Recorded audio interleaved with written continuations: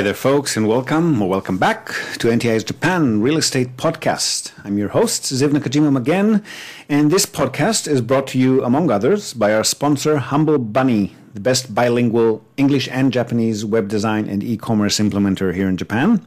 If you've got a business, big or small, or are working for a business that needs a better online presence, hit them up on inquisitive@humblebunny.com. Ask to speak with Nate.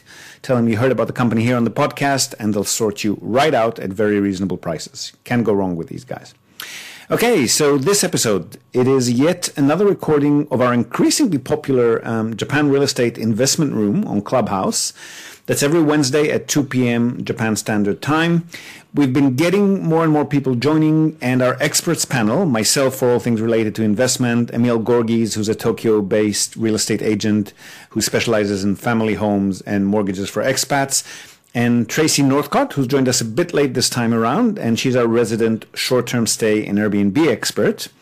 And we've also got Daphne Thompson co-moderating with us, and she, you probably know by now, is an online marketing expert and property investor in her own right.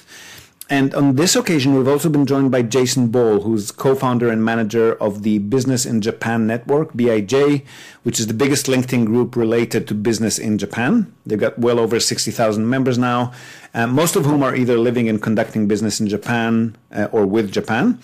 And this particular chat was very loosely labeled with a subtopic of residential versus commercial properties, but really just a very loose envelope. We did, as you'll hear, delve into quite a few other topics as well, from mortgages and growth metrics to short-term stays, buying for your own use as opposed to buying for investment, and a bunch of other topics, as always seems to be the case. Now, if you'd like to join us for this weekly conversation, that's again every Wednesday at 2 p.m. Japan time. And if you don't have a Clubhouse membership just yet, do hit us up in the comments section or any other way, and we'll try to send a invitation your way. So Clubhouse is still an invitation-only platform. You do need to have someone send you an invitation to join.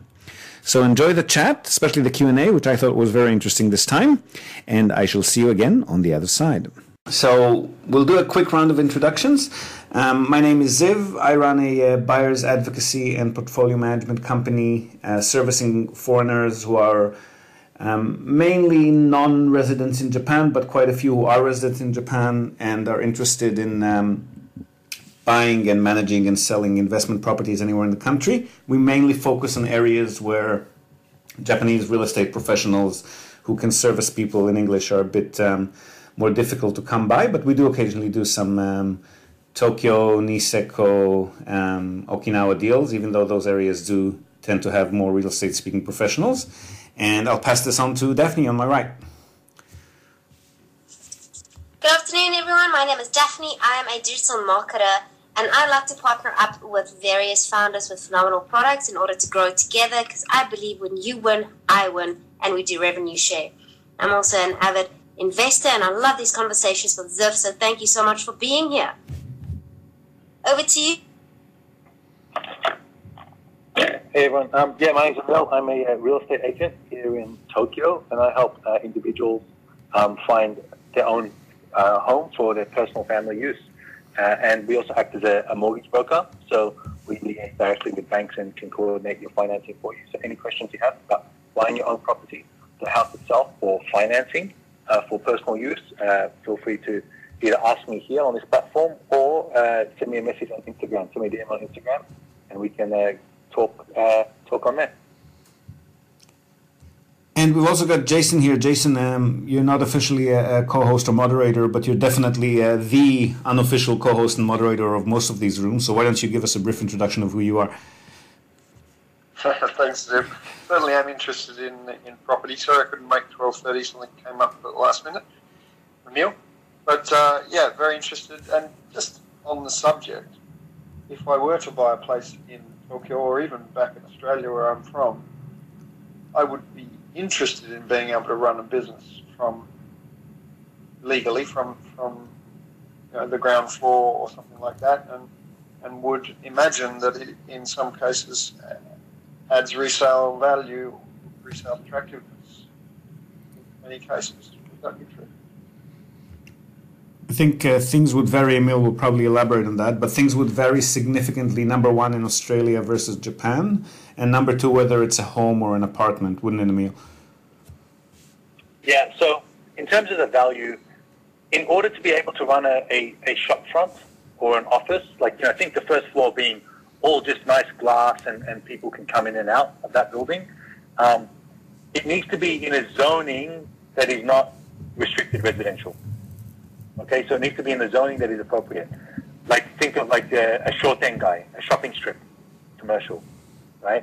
So you can have houses, some houses in the Shortengai, but you can also have, lots of foot traffic there. Now, the thing is, because the zoning, the location is different, the price is also going to be different. It's not necessarily more attractive to people. Okay, so because the zoning is different, the location will be slightly different. It'll be generally closer to the station, right? Is where they have the more commercial districts. But it doesn't necessarily mean that because this property has the ability to use an office, it's worth more. Not really. Rather, it's going to be in a location where all the buildings in that area are in the same zone and can also be used for commercial use. It's not just your one property in particular has that ability. So your property will be the same kind of price as it will be the immediate neighbors and the immediate surrounding properties. Makes sense. So it's basically only going to be more attractive to someone who's looking for that. They are looking for that, then others in that area will have it. Yeah, well, even in an area like the immediate, if you're zoned in if you're by the Shortengai, the commercial strip, then you're going to be the same price as the square meter value. It's going to be the same as the immediate surrounds anyway, right? Because they are all permitted to have that usage, right? And it does, so you're not actually getting, your one property is not going to be worth more per square meter than the one next door, because the one next door will also have the same permissions as yours, right? It's going to be different to the ones that are in the back street, though, in a different zoning, residential only zoning, but it's hard to say which one is worth more, because the ones in the residential zoning are actually more attractive to residential tenants. People don't want to live on the Shortengai. I don't want my kids running out on the street in the Shortengai. I don't want to live there. It's noisy and it's not so private. So it's really hard to say. It's not more valuable. It's a completely different type of. It's what the market price is. So there's no. It's more sort of what you think for your specific need. I'll just add one thing to that from our perspective here in Japan. So if we are talking about these, for example, mixed-purpose apartment buildings, where the building owner union, the Kumiai, actually allows people to lease the properties out as offices or as residential apartments, the main advantage from our perspective is just that we've got a much wider tenant base. So vacancies tend to be shorter, because if we can't immediately find a residential tenant, we can definitely advertise the place as an office as well, and then we'll get a lot of again, like Emil said, not really shop front properties or places that have a lot of foot traffic, like a nail salon or a restaurant or a bar, but we could definitely get little language schools, after hours schools, lawyers, accountants like to rent these kinds of properties. So it just gives us more access to more tenants and more diversity. Also, when the economy takes an uptick or is trending down, then that might affect the commercial property rentals positively or negatively, whereas residential rents will probably stay about the same. So again, it just gives us more diversity and more things that we can do with the property, but it doesn't necessarily affect its price. That's correct. It does. I'm going to add, sorry, it's ongoing. There's less interest from a mixed commercial and residential property is not as attractive to residential tenants. Because as a resident, I don't want my neighbor to be a nail salon and have strange people come in and out. So it's a different kind of proposition, especially if it's a 3-bedroom apartment, for example, that's designed for a family, right? Families in particular with kids don't want to be in that kind of building that has clientele coming in and out as well. Definitely. I think that's, Emil, that's again the main difference between your business and our business is that we mainly deal, because we're dealing mainly with investors who are looking for high yields, we deal mainly with the what we like to call the cash cows. So these are properties that are very affordable to buy into and tend to generate high percentage yield. And those are usually one bedroom, maybe two bedroom tops. And the people who rent out these properties, A, would normally not have a family, and B, would not really be spending that much time in the property. And also they can't be as picky as families. So we actually haven't had a problem. But again, we're talking about smaller, older studio, maybe one bedroom units. So for us, it's been a boon, but I completely get why a family wouldn't want to live in these kind of mixed purpose buildings. Yeah, I think we're definitely in agreement on the style of property. But so for Jason, if you were to want a 3-bedroom place for yourself, and then you want the commercial upside when you leave and turn it into an investment, there's a chance that you may not like whilst you're living there. You may not like it whilst you're living there because there's commercial properties immediately around you. But I'm going to leave that. I'm going to leave that particular point there. I think we can move on with this. Thanks, guys. And just to introduce myself to anyone who doesn't know me, I'm Jason, Australian, 18 years in Japan, Golden Week, at least 2003 I arrived. And I run the largest group on LinkedIn related to Japan and business, called Business in Japan. It was about the 54,000th group there ever was on LinkedIn, so one of the early ones, 13 years ago. There's now been more than 4 million groups created. And we have 63,500 members, and I'm this year turning a percentage of those members into collaboration partners, creating a partner network for very clear strategic introductions to help people interested in doing business in, with, or related to Japan. So let me know if I can help you. Okay, and with that, we'll move on to Mick. Mick, did you have a question? I do, and if I'm in the wrong room, I sincerely apologise that I just want to have a specific question here. I live in Sapporo, and I would like to find a real estate agent to find a commercial property in Tokyo, and living in Sapporo was rather difficult. So my question is, can you guys help me, or can you guys give me an introduction to something that if you can't do it, somebody else may be able to do it? Thank you. Strictly Japanese, Mick? Are you okay with an agent who may not be able to communicate in English? That's fine.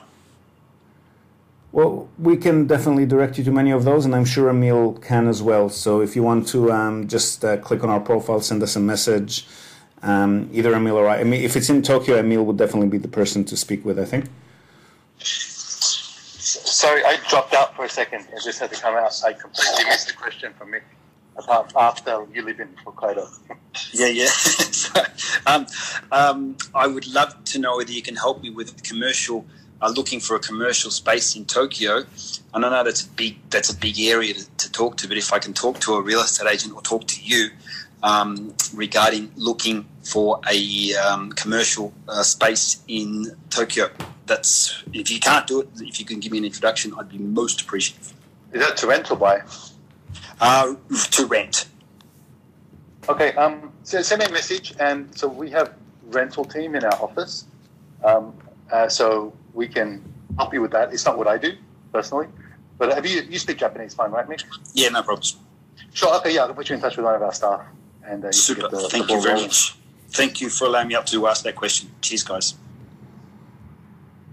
No worries at all. So just a quick reset of the room. We had a few people join us. This is the Japan Real Estate Investing Room. And we've got a kind of non-official subtopic today of commercial versus residential, and we have started speaking about that. But if anyone's got questions that are not related strictly to commercial versus residential, feel free to come on stage, raise your hand. That's a little button at the bottom there, and we'll bring you up to the stage to speak. This room is being recorded, but we're only going to be referring to you by your first names or nicknames, and it's only the audio that we're going to use. So if anyone's got any questions, go for it. Thanks, Ev. You know me, I also got a few questions. How has the pandemic affected the commercial market, specifically in Tokyo? So that's a really good question. Generally speaking, it really depends on the sector. So Emil was previously referring to a commercial as being mainly offices or shops. So there is office, there is retail, but there are also other types of commercial properties. So there's logistics, which is shipping and warehouses and so forth. And there are data centers.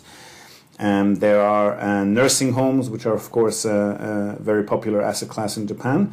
So each of these segments has been affected a bit differently. So firstly, in times of crisis, and especially in crisis where people can't actually leave their homes, like the pandemic, the first victims are usually the hospitality and the retail properties. So they've taken a pretty serious hit. Retail was taking some hits for a long time now, as opposed to hospitality, because e-commerce has been on the rise and a lot of people have been shopping either less or for different products in brick and mortar shop. So retail has actually gone through a bit of a repurposing and rethinking a couple of years even prior to the pandemic.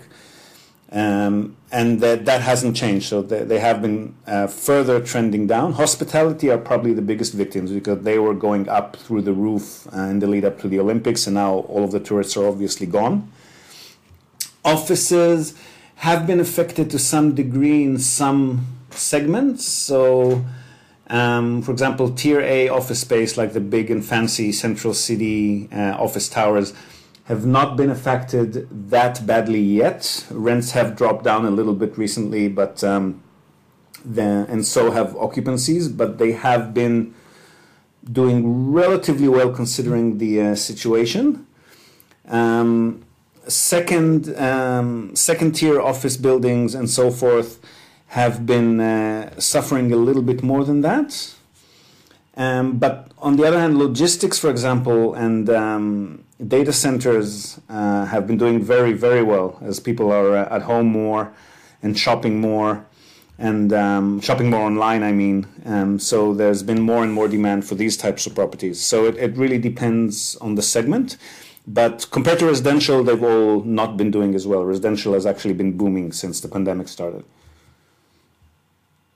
And something like shared workspaces? How has that been affected? Shared workspaces are still alive. They were sort of taking a backseat in the year previous to the pandemic as well, but they're still doing okay. Some of them are now more...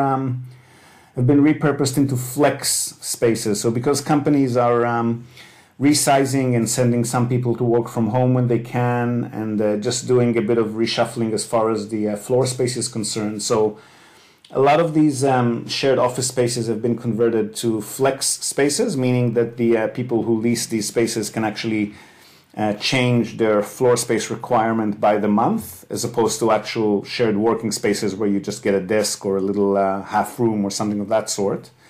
But they're still with us. Another segment that I haven't mentioned, not strictly commercial, but guest houses, share houses, which have been doing well until the pandemic, are now basically dead in the water because just nobody wants to share their living space with strangers these days. So that's also been affected. Very interesting. I read this article online about that Tokyo was still named the #1 city for cross-border investments for the second year in a row, with Osaka actually ranking in the top 10. Have you guys been feeling that investment that's still continuing? And is it then mostly residential or commercial? We definitely have been feeling it all over Japan, but specifically in Tokyo and Osaka. But mainly because prices have been a little bit softer. And again, this is in our space. Emil's actually been experiencing a totally different dynamic. But in our space, which is strictly investment properties, Tokyo and Osaka prices are now softer, again, because of the pandemic and because a lot of people have been sitting on their properties and not selling because they thought the Olympics will keep propping the values up.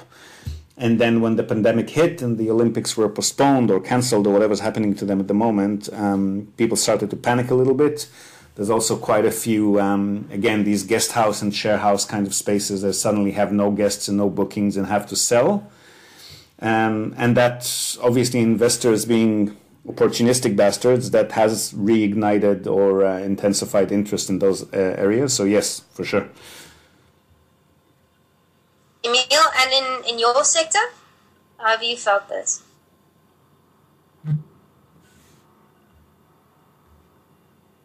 Okay, so last year was just busy. I haven't felt any. There's been a lack of inventory. There's not a lot coming on. Anything that developers were building, preparing sort of last, like in terms of like houses, standalone houses, stuff that was purchased and scheduled to be built just prior to the pandemic has already been built and sold. Last year, I think there just was not. I'm not seeing a lot of new listings come up, to be honest. In terms of brand new stuff, I suspect developers were not buying up so much during the pandemic because of uncertainty. So there's not a lot of new housing developments coming up right now. And in terms of used properties, people are not thinking now is not a good time to sell, right? Even now we're still in a state of emergency. So let's just wait and see how it goes. So there's actually not a lot of inventory. Of the inventory that is there, there's not, to be honest, it's just been pretty flat. There's not a big drop. It's not like a big decrease in price. It's kind of the same as what it was, 18 months ago. It's actually phenomenal that in your market that they were able to keep the price. I think that actually shows the economy of Japan that is very stable, which I think is amazing. In some of the other areas that I do invest in, that has not been the case. That is very much like Steph was saying, the opportunistic bastards. That's what's been happening there as well. One thing you need to keep in mind with home purchase, like your personal home purchases, right? The buyer base, the home purchase buyer market hasn't really dropped. So in Japan, in order to get a home loan, like for your personal home loan, you need to be employed, like generally permanent employee at a company, have stable employment. Now, people with stable employment haven't been losing their jobs. The people that are losing their jobs are people with part-time or night-time kind of employment in the hospitality industry that was maybe casual or gig worker type stuff anyway, or they're not paid a lot to begin with. So they weren't typically the sort of people that you would expect to buy personal family homes. So the people that have sort of lost their jobs or been impacted by this, they weren't going to buy a place anyway. And the permanent employees, the Seishain with families who are looking to buy their own place, they still have their job. So they can still buy. They can still get financing. They're still able to buy because their situation hasn't really changed. So there's no, the buyer pool hasn't shrunk as such, right? Because of job firings, etc. So that's just something to keep in mind. In Japan, at least. In Australia, very, very different situation. You will see, though, that the kinds of places that people are looking for are slowly migrating towards bigger spaces and more suburban areas, as opposed to the trend that has been in the last 2 decades of shrinking floor space and moving to condo units in central cities and conglomerating the smaller townships into the bigger metro centers. That's not quite reversed, but there is a trend in the opposite direction now because people have been relegated to work from home. They need a bigger space. They need a home office. They need an extra room. They're not as concerned as they used to be with commute times. They're actually avoiding commute if they can. And also in the commercial sector, where offices are concerned, a lot of companies have been either resizing or splitting up their headquarters into a few suburban, smaller offices so that they can cater to those people who are slowly moving away from the city centers. So there's been some shifting in both sectors, even though prices haven't significantly gone up or down, or it has flattened out price-wise, but the classes of properties that people are looking at and the layouts are a bit different. Definitely the home office space, the extra room for home office is a key requirement for people now. Let's open up the stage again to the audience. So if anyone in the audience would like to ask a question about real estate investing or personal home purchase as well, which is what I do, feel free to raise your hand, and we can just bring you up on the stage, and you can ask a question. I do know there's sometimes some personal information people don't feel comfortable sharing. So if you do want to reach out to any of us, feel free to get onto our Instagram. I'll link through our bios and send us a message. If it's about family home and personal home financing, then that would be me. And if it's about investment properties, then definitely to Ziv. So Ed, welcome to the stage, mate. Hi there. Hi, I'm Ed. I live in Melbourne, and at least pre-pandemic, I was spending, my wife and I were spending an increasing amount of time in Japan. And one of the things we've been considering is whether we should add to the property portfolio with something probably in Tokyo, because one, we look to do this as an investment opportunity, but also somewhere where we might move to in the future. And so, couple of questions. I mean, where's the value in the Tokyo area? Where are the best opportunities? And then, are there any implications related to? Implications related to transitioning a property from a rental, from an investment into a residence. Thanks. Okay, so there's a few things to maybe unpack there. Generally speaking, but specifically in Japan, your property selection criteria might be quite different if you're looking for an investment property or for a place that you'll be able to live in and enjoy on your own. And the line does become less, the difference becomes less significant the smaller of a family you are. But if you're looking at a couple versus a single person, or a couple with kids versus a single person, or a couple without kids, the properties that will actually be generating the best yields and giving you the best performance as investments are probably not the ones that you would want to personally live in most cases.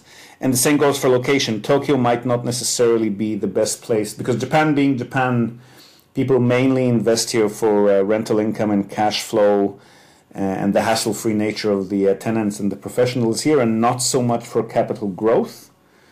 And from that perspective, there are much better locations around the country to generate better cash flow and better yield from a rental property.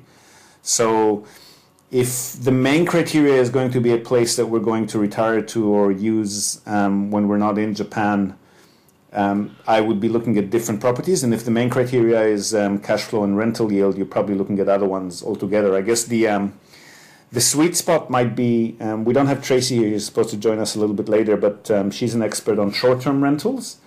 So those two worlds can meet if you're looking at properties that you'll be renting out short-term, either on a monthly basis or a real short-term minpaku, Airbnb style. And those are properties that might be a bit more attractive if they're a little bit bigger, and they may also be comfortable maybe for a couple with a child. I think beyond the single child, and once the child hits maybe junior high school age, it does become a bit small. But otherwise, these are properties that you might be comfortable using on your own when you're in Japan. But otherwise, yeah, there are slightly different criteria and slightly different budgets and definitely different locations. So there's not that much of a difference between them as far as owning them or purchasing goes. The process is pretty much the same, but as far as their functionality is concerned, you'll probably want to look at maybe different properties. And Emil can explain more about that as it relates to Tokyo, which is a specialty. Yeah, so just on that note, about what you can, like the financing aspect, the purchasing aspect of, because you don't live here, you won't be able to get local Japanese financing. So you're going to need to pay cash.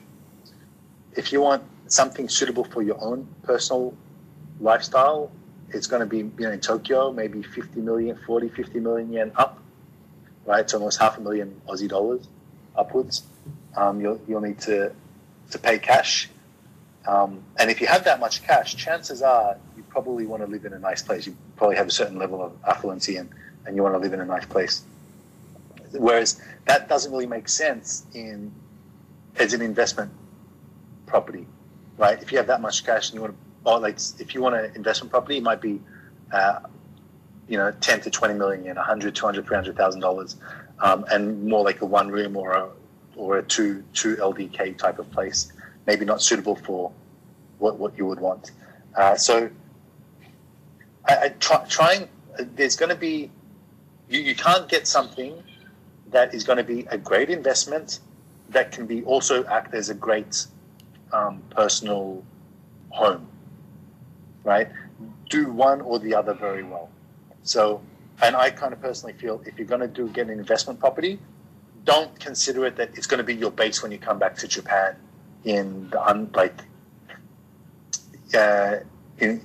if you're not sure when you're going to come back, or you're going to come back very infrequently. Get something that's going to function well as an investment property and leave it as an investment. And when you come here, get an Airbnb property for the few weeks that you're here, if that's what it is. Or if you actually want to be living here quite a fair bit, get a place that's going to be nice to live in. And our Minpaku Queen, Tracy, can manage for you whilst you're not here. Short-term stays while you're not actually living in the property. But the idea is whether you're going to be there a lot or very infrequently, that completely changes the game. Thanks. That's actually really interesting and really useful, and some food for thought. But yeah, I'll continue listening in. It's a good session. No. I see you're in Melbourne now, so that's where I grew up. So just reading that on your profile, I felt nostalgic. Yes. Well, we're reasonably happy here in Melbourne. Although it would be nice if we could go, well, even out of state without the fear of getting locked out. So. Exciting times here. Just as an added note, Ed. Emil was referring to 100, 200,000 Aussie to buy an apartment in Tokyo. A little bit more than that, and if you don't mind being out of central Tokyo, you could, for example, in Yokohama, Kawasaki, Chiba, you could get a small residential block, like a multi-unit building of 4, 6, 8 single or single room with a living, dining, kitchen sort of thing. And then you also at least have the land, which, in the future just gives you a lot more flexibility if you want to repurpose the place, use it for short-term rentals, if that area allows it, or maybe even tear it down and build your own family home. So that's also an option, as long as you're not looking for central Tokyo, because that would be a lot more there. Right. That's actually, that's actually very interesting. I would love to see more about the economics on paper, but maybe I'll send you a message on LinkedIn or something, and we can connect there. Yeah, happy to, or Instagram or Twitter, but yeah, LinkedIn is probably the best platform to connect with you. I sent you a message already on LinkedIn, so hopefully we'll connect later on. Awesome. Jason, you wanted to say something there? Yeah, so it's not the first time I've heard both of you guys say that if you want to invest, that's a different type of property than a property you might want to live in. And if you want to live in the property, you're not going to make as much money, that suggests. And if you're going to get an investment property, you're not really going to want to live in it. Is that because it's Japan? Because that's not necessarily the case in Australia when I was growing up, at least. So I'm going to say, sorry, I'll jump on this one. It's not because of that. Its rental yields tend to be higher for smaller, older buildings. So if you want high returns, you want to be, a smaller, like the closer they are to a one-room apartment, the higher and an older building, the higher the rental yield is. As the property gets larger, right, the rental yield sort of drops, and also as the building gets newer, the rental yield drops. So, if you're looking for your own family home, chances are it's going to be a 3 LDK in maybe a modern building. right? If you want straight up rental yield, then these smaller apartments are better, and that doesn't match with what people would like as their primary residence for themselves.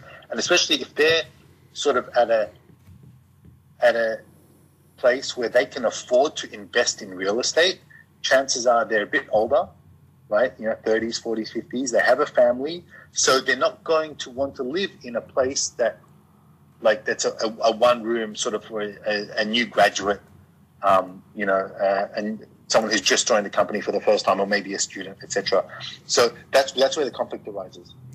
Another way to look at it, Jason, is if you picture a graph which has got size versus property price or size versus rental, it rises a lot more sharply, and for that, Japan does accentuate that difference. It rises a lot more sharply as far as property prices go, as opposed to rental prices. So, yes, you do get higher rent for a bigger and newer property. You might get, let's say, double or 1.7 times the rent that you would get for a smaller, older one, but the price would be 3-4 times as much, especially in Japan where they like everything new and space is a very valuable commodity. So the bigger the gap is between the rental price graph and the purchase price graph, the more compressed your yields become. Percentage-wise, you're getting more money in the bank, but you paid a lot more for the property. Right, so that makes sense. I understand what you're both saying, but it seems very Japanese centric, because in Australia, for example, you may certainly want a positively geared property that you're making money on while it's an investment. You're really doing it for the capital growth. And so it is quite easy to buy a place that you can both live in and then rent out, vice versa. Well, think about it. If you want to think in Australian terms, think about buying a cash cow. Let's say it's the same kind of property. Let's say it's a 3-bedroom family home, and you're buying it in a, just to take the extreme, you're buying it in a mining town versus central Sydney, right? So you're obviously going to get much more bang for your buck if you're renting it out in a mining town, because the property costs a lot less, and the people pay, obviously not similar rent, but not as sharply decreased. Whereas if you're buying again, to take an extreme, if you're buying a luxury condo in Sydney, you're paying millions of dollars, and yes, the tenants are paying more than anybody would be paying in a suburb, but still not nearly enough to compensate you for the much higher property price. I get that dynamic, and that makes sense.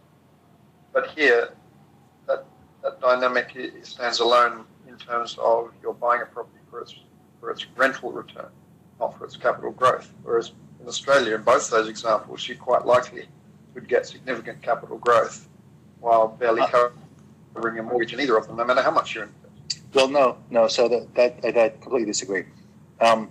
If there is if the speculation is that there'll be significant capital growth in a particular area, then that's where the capital prices appreciate, because people are willing to put up with the low rents, right, and the negative cash flow in order to get the benefit of the capital growth of the property.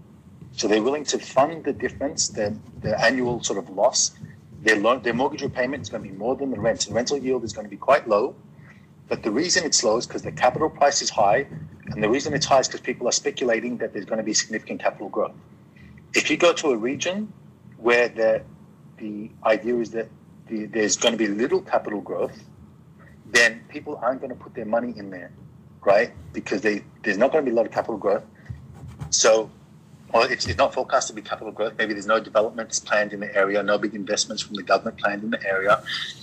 So the rental yields are high because people aren't wanting to buy in that area, and because there's no forecast of capital growth. So generally, you're not going to get a place with a high yield and high expectation of capital growth will not exist, because as the market is changing, people are going to start investing their money there because it sounds like too good to be true.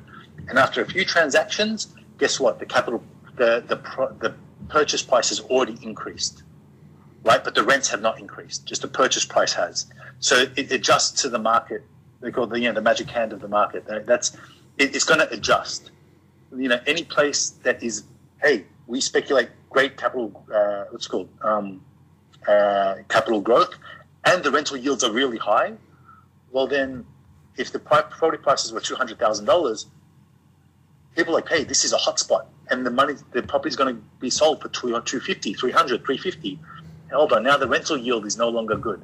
So you're not going to get a situation that the information moves too quickly in the market. You're not going to win both on a typical market transaction, only if you get lucky. Yeah, I get your dynamic, and it sounds logical, but I'm commenting because both of you suggest that you can't achieve buying a place that is both good to live in and good for your investment. Not that you can't, it's just less attractive for investment. Yeah. Like, you're not going to in Australia, for example, all through my 20s and 30s before I got here, almost everybody loved living in their place, and it was a good investment. But it was maybe not the best investment. Had they chose a place that's specifically for investment, going to get the highest capital growth, highest yield, right, but many of these people like Ed asking these questions aren't necessarily sophisticated investors. Well, in Australia, when you say a good investment, in Australia, when you say a good investment, because the rental yields are generally low, I mean 3, 4, 5% at most. In Australia, when you say good investment, you're talking about a place that does stand to grow in price, not necessarily generates good rental yields. And Japan is a different environment in that aspect. Yeah, and I thought that was worth pointing out because it seems atarimai or logical to an Australian that I can buy a place, make some money on it, or at least cover my mortgage while I'm not living in it, and then move into it. Whereas here, I agree and believe you guys that is less likely to occur. And I believe that's because of the Japan market, not because of these country non-specific dynamics. It is more extreme here, that's true. I'll just take a quick break to let Tracy introduce herself. Tracy, go for it. Hi, everyone. Apologies for being tardy. I had a client and the meeting went long, so my apologies. Shame on you for doing business, Tracy. Yes. Well, during COVID, or any business is good business, so that's what I say right now, especially what I do. So that's a little segue into what I do. I am a Minpaku queen. So Minpaku is short-term rentals. So these are primarily people, like in the past it's been primarily people, inbound tourists, which of course died about 12 months ago. And so now I look after people who are doing relocations, who are also in exile from their own countries, like if they're say a Japanese expat who live in Japan, who live outside of Japan, and they're here for the duration of the lockdowns and state of emergencies. So they're my clients right now. But I also teach, train, coach, mentor on how to maximize a short-term rental income and profitability, and that's globally as well as in Japan. And the other thing I do is so if someone does have a primary residence or an investment property here and they're looking at being able to use their property when they come to Japan and then have it rented on the short-term rental market while they're out of Japan, I'm the one to speak to about that. So I can help you set it up, or I can manage it, or or my team will manage it. So, sorry, I'm a bit flustered. That's my very poor introduction today. You're right. Catch your breath. And Ed, Tracy is the person to speak to. You might want to follow her or message her if you want to talk about a place that you could potentially rent out while you're not here and then use for your own purposes when you are here.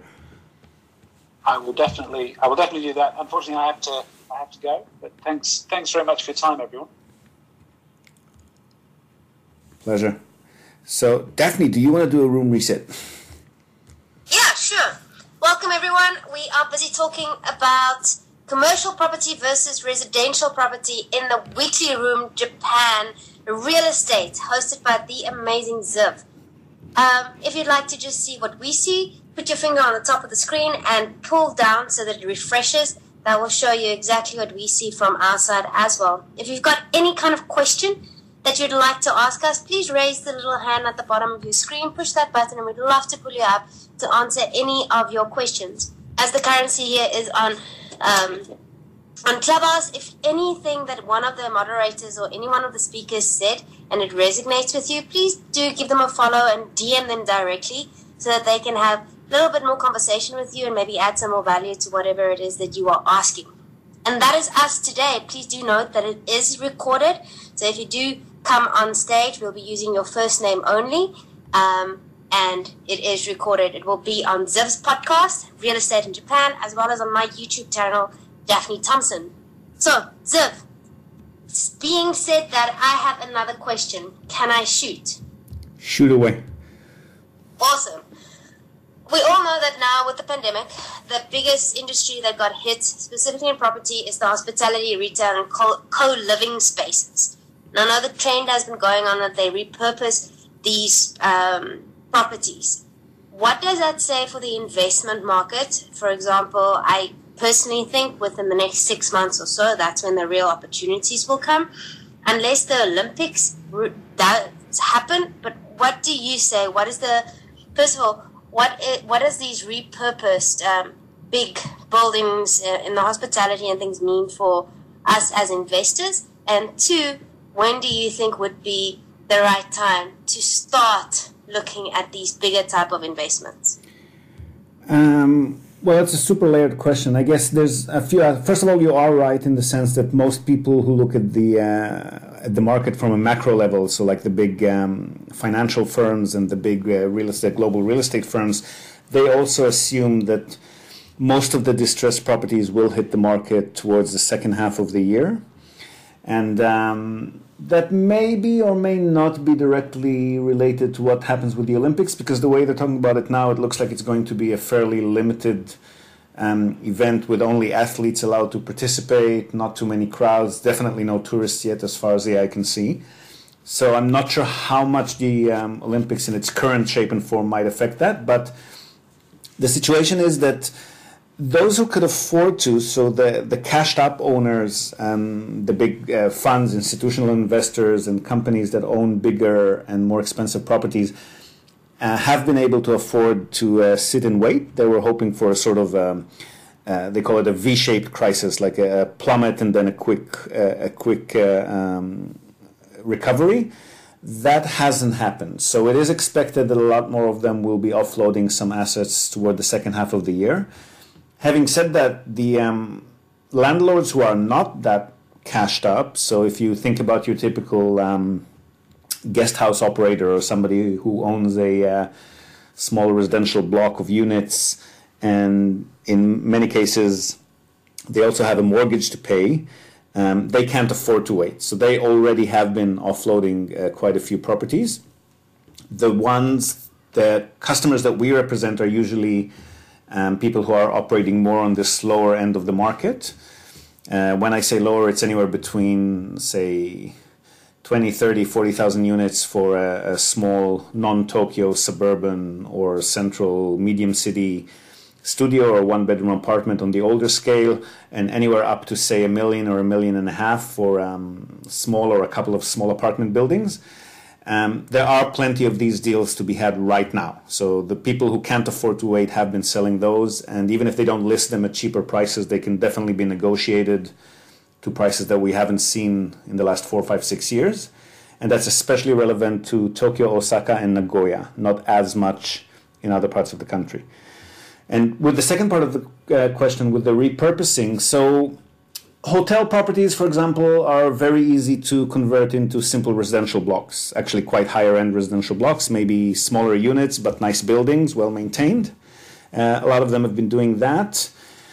Some of the share houses that are usually by nature bigger living areas have been converted into, again, high-end residential properties, whether it's houses or nice apartments. So an apartment that has, 3 or 4 bedrooms that were being used as individual rooms to be leased out to individual share partners they can obviously make for nice, luxurious, large floor plan sort of apartments. So they've been doing that. Some restaurants and bar owners have been converting their venues into shared office or shared working spaces. What other repurposing? A lot of people in the retail space, and they've been doing it for a few years again because e-commerce has been going up. So retail space owners have been leasing out to the types of shops and the types of retail venues that cater to stuff that you just wouldn't normally buy online. So they're a lot more enamored with supermarket or foodstuff shops these days than they were with maybe daily goods or shopping or clothing and accessories, because those tenants have been suffering. But that dictates more a shift in the types of tenants that they let in, not necessarily a repurposing of the property itself. Shipping, logistic facilities, some of them have been converted to data centers, but data centers are not really an asset class that's really too accessible to the general public. It does take specific kinds of expertise to run these kinds of properties, so that's a fairly limited market.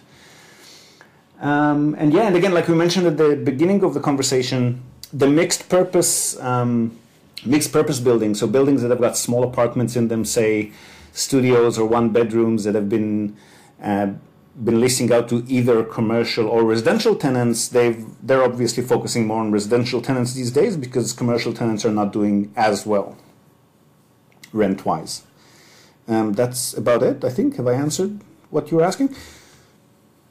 Yeah, definitely. I just think it gives such a wide variety of opportunities for a lot of people that is in that position, but also this gives opportunities for different collaborations, I think, to make use of the new kind of opportunities again. I just all I see in these specific situations is different ways to do business, different ways to invest, and different ways to expand and diversify your portfolio. So I'm absolutely loving this. It is now a very good time to purchase smaller, cheaper properties, especially in Tokyo, Osaka, and Nagoya. They're a lot cheaper than we've seen for quite a long time. And with that, does anybody else have any question? If you want to raise your hand, you're very welcome to the stage. We're happy to answer anything not necessarily related to commercial versus residential, not even necessarily related to investing, anything to do with Japanese real estate. You're very welcome to come on stage and ask.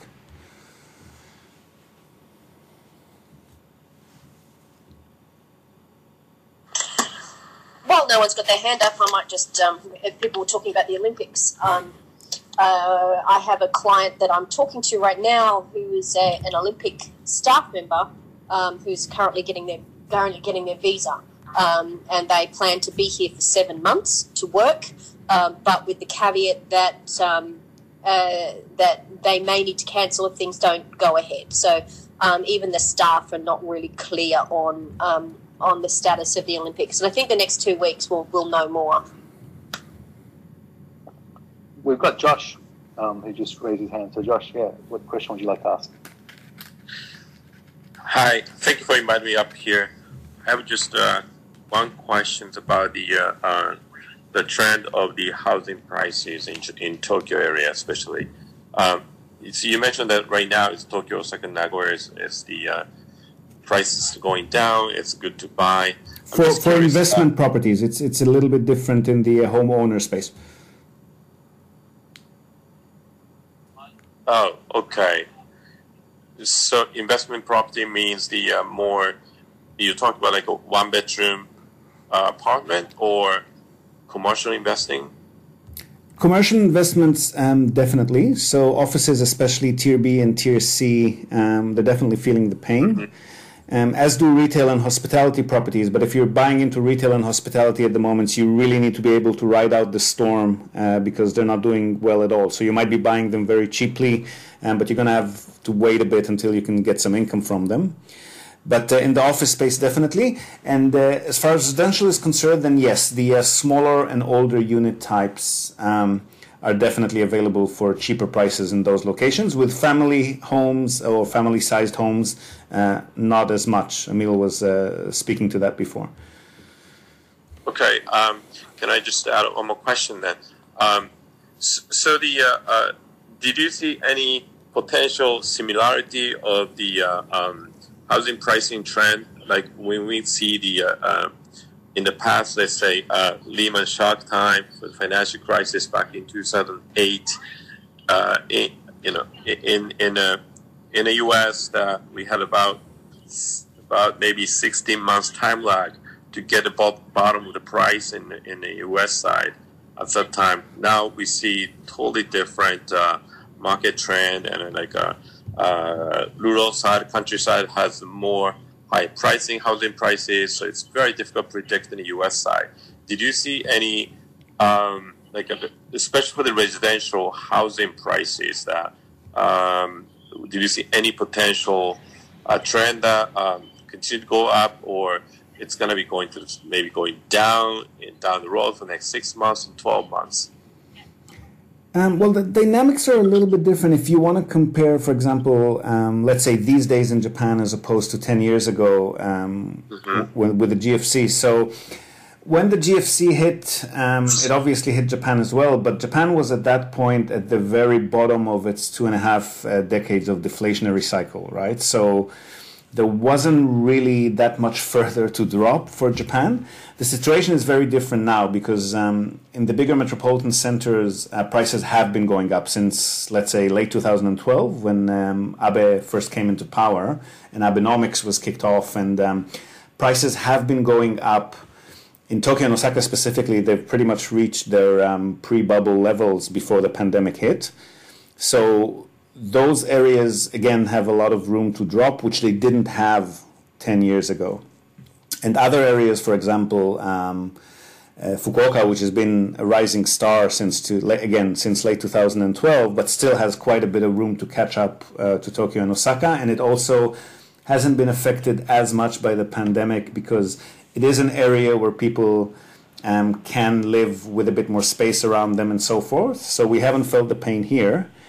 But suburban and countryside homes, depends on what type of countryside you're talking. I mean, people still need to be within reasonable distance to a city, even the ones that are relegated to be working from home.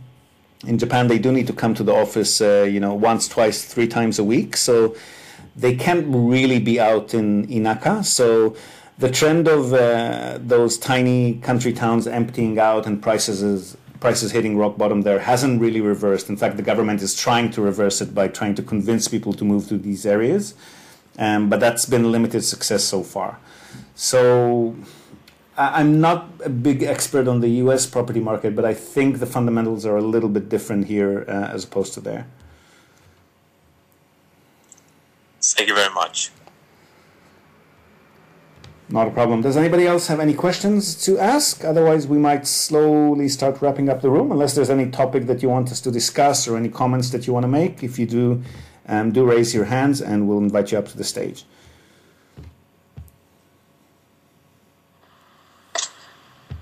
I have a little question for you, Ziv, and Jason. Perhaps what do you think is the movement of all of this spare office space moving forward? Will companies come back, do you think, and start to occupy those again, or or is there going to be a lot of very unhappy people in Mori buildings, etc.? Well, there hasn't been that much of a crisis in the office space yet. Rents have slightly dropped. Tier 2 office spaces are doing worse than Tier A. But if you're looking at like Mori building and so forth, they haven't really been feeling the pain as much, or at least to date. It might again change towards the second half of the year. But companies in Japan don't tend to fire people. I mean, we're not seeing waves of people being fired and defaulting on mortgages in the residential space. We are seeing some companies closing or downsizing or shuffling their office spaces to other locations, but these are usually the less cash-rich companies. So again, to the topic of Mori buildings and so forth, they haven't been affected to that much of a degree, at least at this point in time.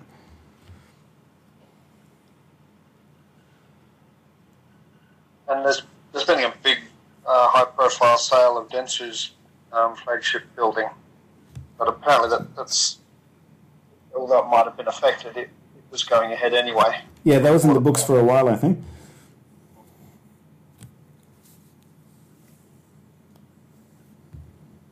Logic suggests there'll be more people working from home more often, and certainly my customer is a large Japanese retailer, and we had they'd just moved IT out into a new building, multiple floors. And I've been working from home now for a year. They have shut down at least one of those floors. We now only have a couple of seats for 6 people. 3 seats that we can use if we want to come back, but we're more or less permanently work from home now. So it's got to have some effect. I would imagine that it does in IT and professional services and so forth, definitely. But I think a lot of companies are also not necessarily downsizing, but maybe spreading themselves out. So instead of the one big central headquarters office, they're getting a few smaller offices in more suburban locations. Because A, they don't need as many people coming into the office, and B, they want to cater to the employees that are working from those areas of the city, working from home most of the week. So there's been shifts within the office space, but people are still very bullish about it. I mean, there doesn't seem to be the sentiment that the office space is going anywhere. It definitely still is. Not as highly praised as residential these days, but definitely not in crisis mode. So there you have it, another awesome Clubhouse session. And again, we're holding these every Wednesday at 2 p.m. Japan time. We would love for you to join us if you're free, and do let us know if you need an invite. And if you're thinking about moving to Japan for work or to open a business, or if you are already in Japan on a temporary visa of some sort and you want to switch to a more permanent one, or for any other business and visa-related inquiry, you should contact our sponsor, Hiroshi Shimizu. Shimizu-san is an immigration lawyer and administrative scrivener, and he can help you set up a company, apply for any kind of visa, or just provide you with the best advice and consultation related to these topics. He's already done exactly that for many of our listeners. So feel free to reach out to Shimizu-san on info@h-shimizu-office.com, or just pick up the phone, give him a call on 092-732-7755. And if you're calling from out of Japan, that's +81 92 732-7755. And also, if you've got a product or service or project that you'd like more English speakers in Japan, or those who are interested in Japan, to know about, drop us a line and we will share our sponsorship programs with you. They're very affordable, and they'll give you immediate exposure to thousands of Japan-centric ears every month. And that's it from us for today, folks. So hope you've enjoyed that discussion and the Q&A. We hope to have you with us again on the Japan Real Estate Podcast and or on our weekly Wednesday Clubhouse Room. Do share the podcast with your networks if you think they may find interest in it. And we would absolutely love it if you could just hop over for 1 second to the iTunes store, give us a star rating and or a short review. Your word of mouth is what keeps this podcast going. Wishing you a great day or night ahead. Yoroshiku.